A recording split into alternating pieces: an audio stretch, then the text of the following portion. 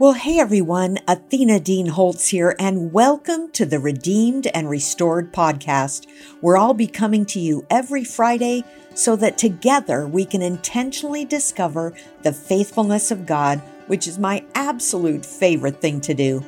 Every week, I'll bring you encouragement to see God working all things together for good, from scriptures to devotional excerpts to song lyrics to personal examples from my journey through redemption and restoration. Joining this community on a regular basis, where it's okay to be real and throw off our masks of perfection, will not only encourage you, but will motivate and stir your hearts and just possibly leave you forever changed. In times like this, we all need to be encouraged as we face the challenges, difficulties, and losses of this life. So I look forward to growing right along with you in authenticity and transparency as we endeavor to find the faithfulness of God in our everyday lives. So take a moment to write a review on Apple so even more people are able to find the encouragement you're about to hear. Each episode is broadcast on my YouTube channel before it's converted and brought to you in this audio format. If you'd like to get in on the fun and giveaways at my YouTube home, join me over there at Athena Dean Holtz for even more encouragement. So hey, let's get started. Well, hey everyone, Athena Dean Holtz here, and welcome to the Redeemed and Restored podcast, where we connect every Friday so that together we can intentionally discover the faithfulness of God. So today's episode of Redeemed and Restored is entitled, Our Battle is Not Against Flesh and Blood. I have to admit, I do not have a military mentality. While I was married to a veteran for 18 years and learned a lot about the Vietnam War, methods of warfare, and post-traumatic stress disorder, I had never known or been close to anyone who was either active duty military or serving during wartime. So the whole idea of combat was foreign to me in so many ways. Imagine my surprise when I learned that when I surrendered my life to Christ, I entered into a spiritual battle as part of God's army. Paul, in his second letter to Timothy, referred to him as a soldier of Christ. In the book of Ephesians, Paul refers to our struggle, fight, or battle not being against flesh and blood, where he also described the armor of God, our weapons of warfare. So how do I wrap my civilian head around a military mentality? Well, I have to tell you, my journey down this road to learn what it means to be a good soldier of Christ took lots of twists and turns, but finally found a way to truth and an understanding of our responsibility in this battle that we find ourselves in. So thank you for joining me as we unpack these concepts and the challenge God sets before us. So I actually filmed the introduction to this week's broadcast in my little corner of the couch, where I generally have my quiet time right by the fireplace and actively seek what God wants to teach me each day through His Word. So hey, take a moment and write a review on Apple so even more folks can actually find this podcast and be encouraged. Or you may even know someone who needs to hear this message, so please share the link with others. You may even want to visit my YouTube channel to see the video version of the podcast and connect with the conversations happening over there. So type into your browser redeemedandrestored.tv and you'll find the video broadcast there. So hey, let's get started. Well, hey everyone, Athena Dean Holtz here for this week's edition of Redeemed and Restored. I'm coming to you again this week with thoughts on truth, the Christian life, and God's incredible faithfulness. The title of today's episode is Our Battle is Not Against Flesh and Blood. This last weekend, I stood before 280 plus women and shared my story of being unworthy, redeemed, vulnerable, and then restored. I had to keep each of the 4 segments down to 10 minutes. Woo! And trying to determine what to keep in and what could be left out was a challenge.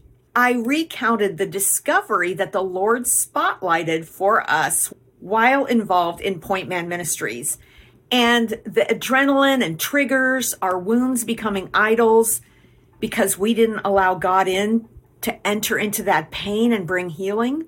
I've always called that a heavy revy because it gave us spiritual insight to a common area of brokenness in the women that we ministered to, which included the 3 of us wives.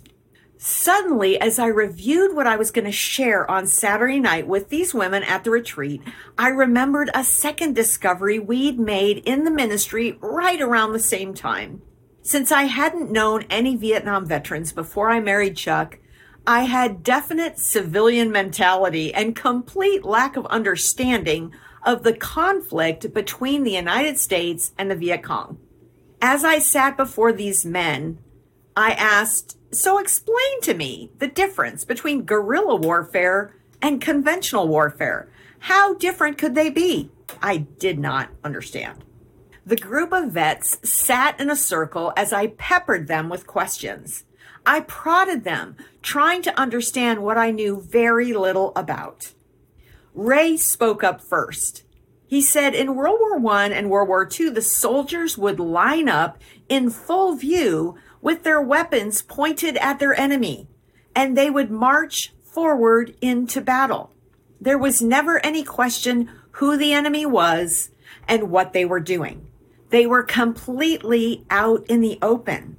But with the Viet Cong, their movements were camouflaged and hidden as snipers perched in the treetops of the jungle, aiming at the point men who were the one soldier who would be leading that troop of soldiers making their way through the jungle. Our men were looking around them and ahead of them, so when the shots were fired from above, it would completely take them by surprise. He continued, when you have no idea where the enemy is, but death and destruction is waged on you, and you watch your buddies get blown up by a booby trap or a landmine hidden in the brush or by that sniper in the tree, it messes with your mind. The Viet Cong would even strap an explosive device onto a 2 or 3-year-old child and send it into the middle of a group of soldiers. As they bent down to engage or offer candy, the bomb was detonated and more carnage ensued. Another vet added, this kind of battle is steeped in psychological warfare.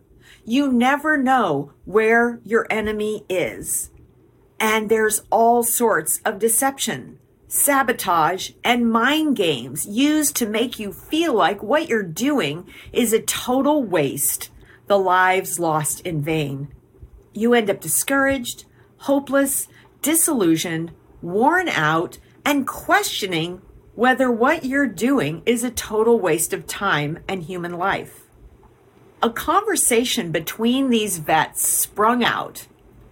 Jane Fonda was a great example of our enemy's government using a well-known American figure to side with our enemy and declare that our involvement in the conflict was unethical.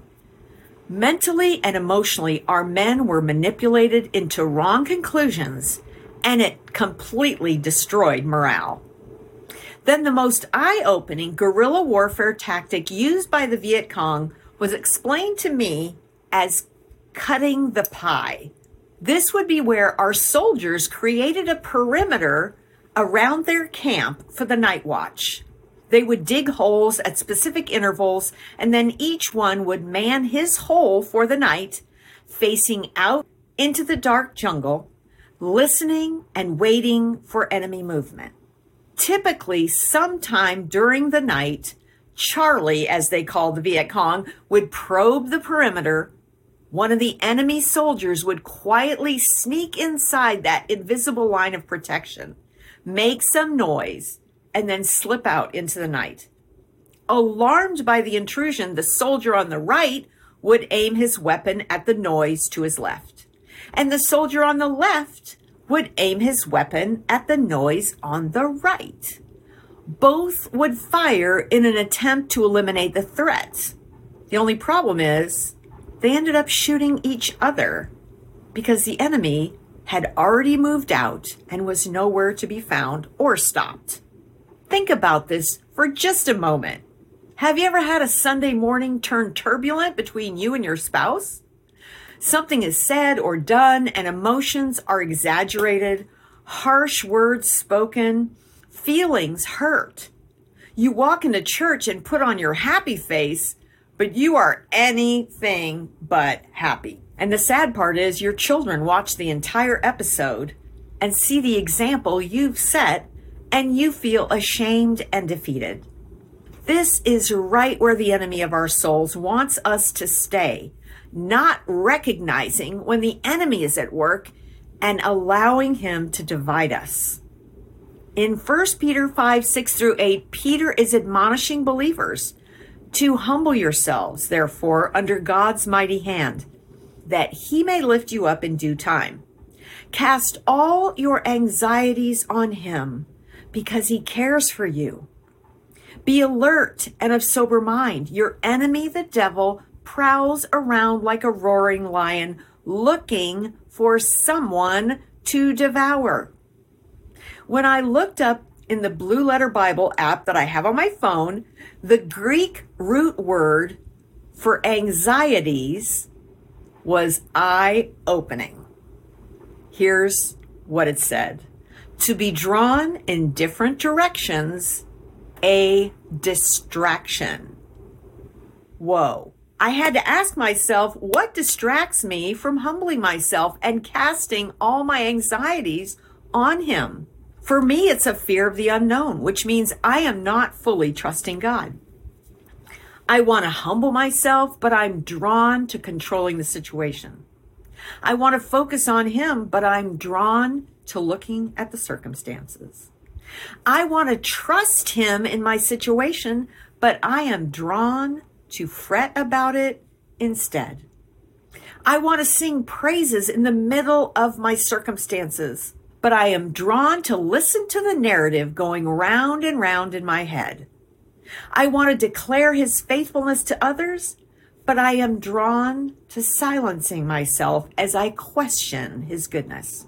So no wonder Peter tells us to be alert and sober-minded. The enemy is always looking to distract us from our position of humility. Then as I looked up the word distract in dictionary.com, the first two definitions were really good. To draw away or divert as the mind or attention. To disturb or trouble greatly in the mind. But the third totally jumped off the screen at me. To separate or divide by dissension or strife. Boom! Does that not sound exactly like the tactic of cutting the pie? Yeah. Wow. Some of the symptoms for the word distract are divert, mislead, sidetrack, lead astray. Boy, he's always looking to do that. Fluster, confuse. So the enemy wants to knock us off balance. So in looking up the Greek root word for being on the alert, we must watch or give strict attention to, be cautious, active, to take heed lest we fall into sin. Remember, the devil is always looking for someone to devour. And dictionary.com defines devour as to absorb or engross wholly, as in a mind devoured by fears. Wow. I think I need to say that again. To devour, which is what the enemy is roaming around wanting to do, is to absorb or engross wholly, as in a mind devoured by fears. The truth is the devil cannot keep us from heaven, but he can devour our minds if we allow him to, so that we are ineffective and incapable of being used by God to do his work in building the kingdom of God for his glory. I don't know about you, but I do not want to allow the enemy to devour my mind. So it's my job to resist him, and yours as well. The Greek root of that word says it means to set oneself against, to withstand, resist, oppose. That is our call to action, to be in opposition to his lies and strategies and tactics. He wants us to be divided, to hate, to go to bed angry, to shoot each other. He wants to stay camouflaged. He wants us to not recognize him in the midst of the chaos and frustration. To think our battle is with people instead of remembering that this is not where our battle is. Ephesians 6:12 reminds us, for our struggle is not against flesh and blood, but against the rulers, against the authorities, against the powers of this dark world, and against the spiritual forces of evil in the heavenly realms. The battle is real, my friends. But 2 Peter 1:3 says that his divine power has given us everything we need for life and godliness. He has given us his word, his armor, his instructions on how to fight this battle. It's true, he has already won the battle.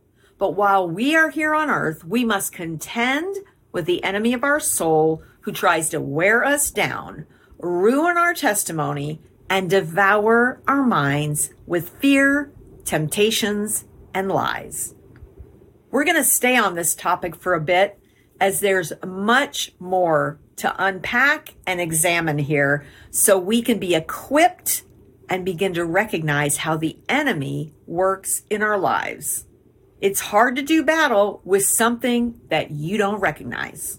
So my prayer is to pull back the curtain on these strategies and tactics so that as we recognize them, we learn how to resist so that God can use us for his glory.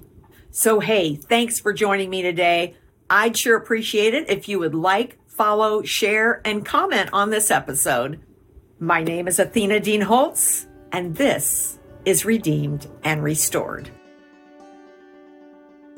So thanks for joining us today on the Redeemed and Restored podcast, brought to you by Athena Dean Holtz and the Romans 828 bookstore, a division of Redemption Press.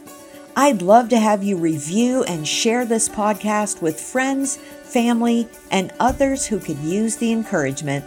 And be sure to check out my YouTube channel at Athena Dean Holtz for more tips and tools to help you find the faithfulness of God. So thanks for joining us today. See you next week for another episode of Redeemed and Restored.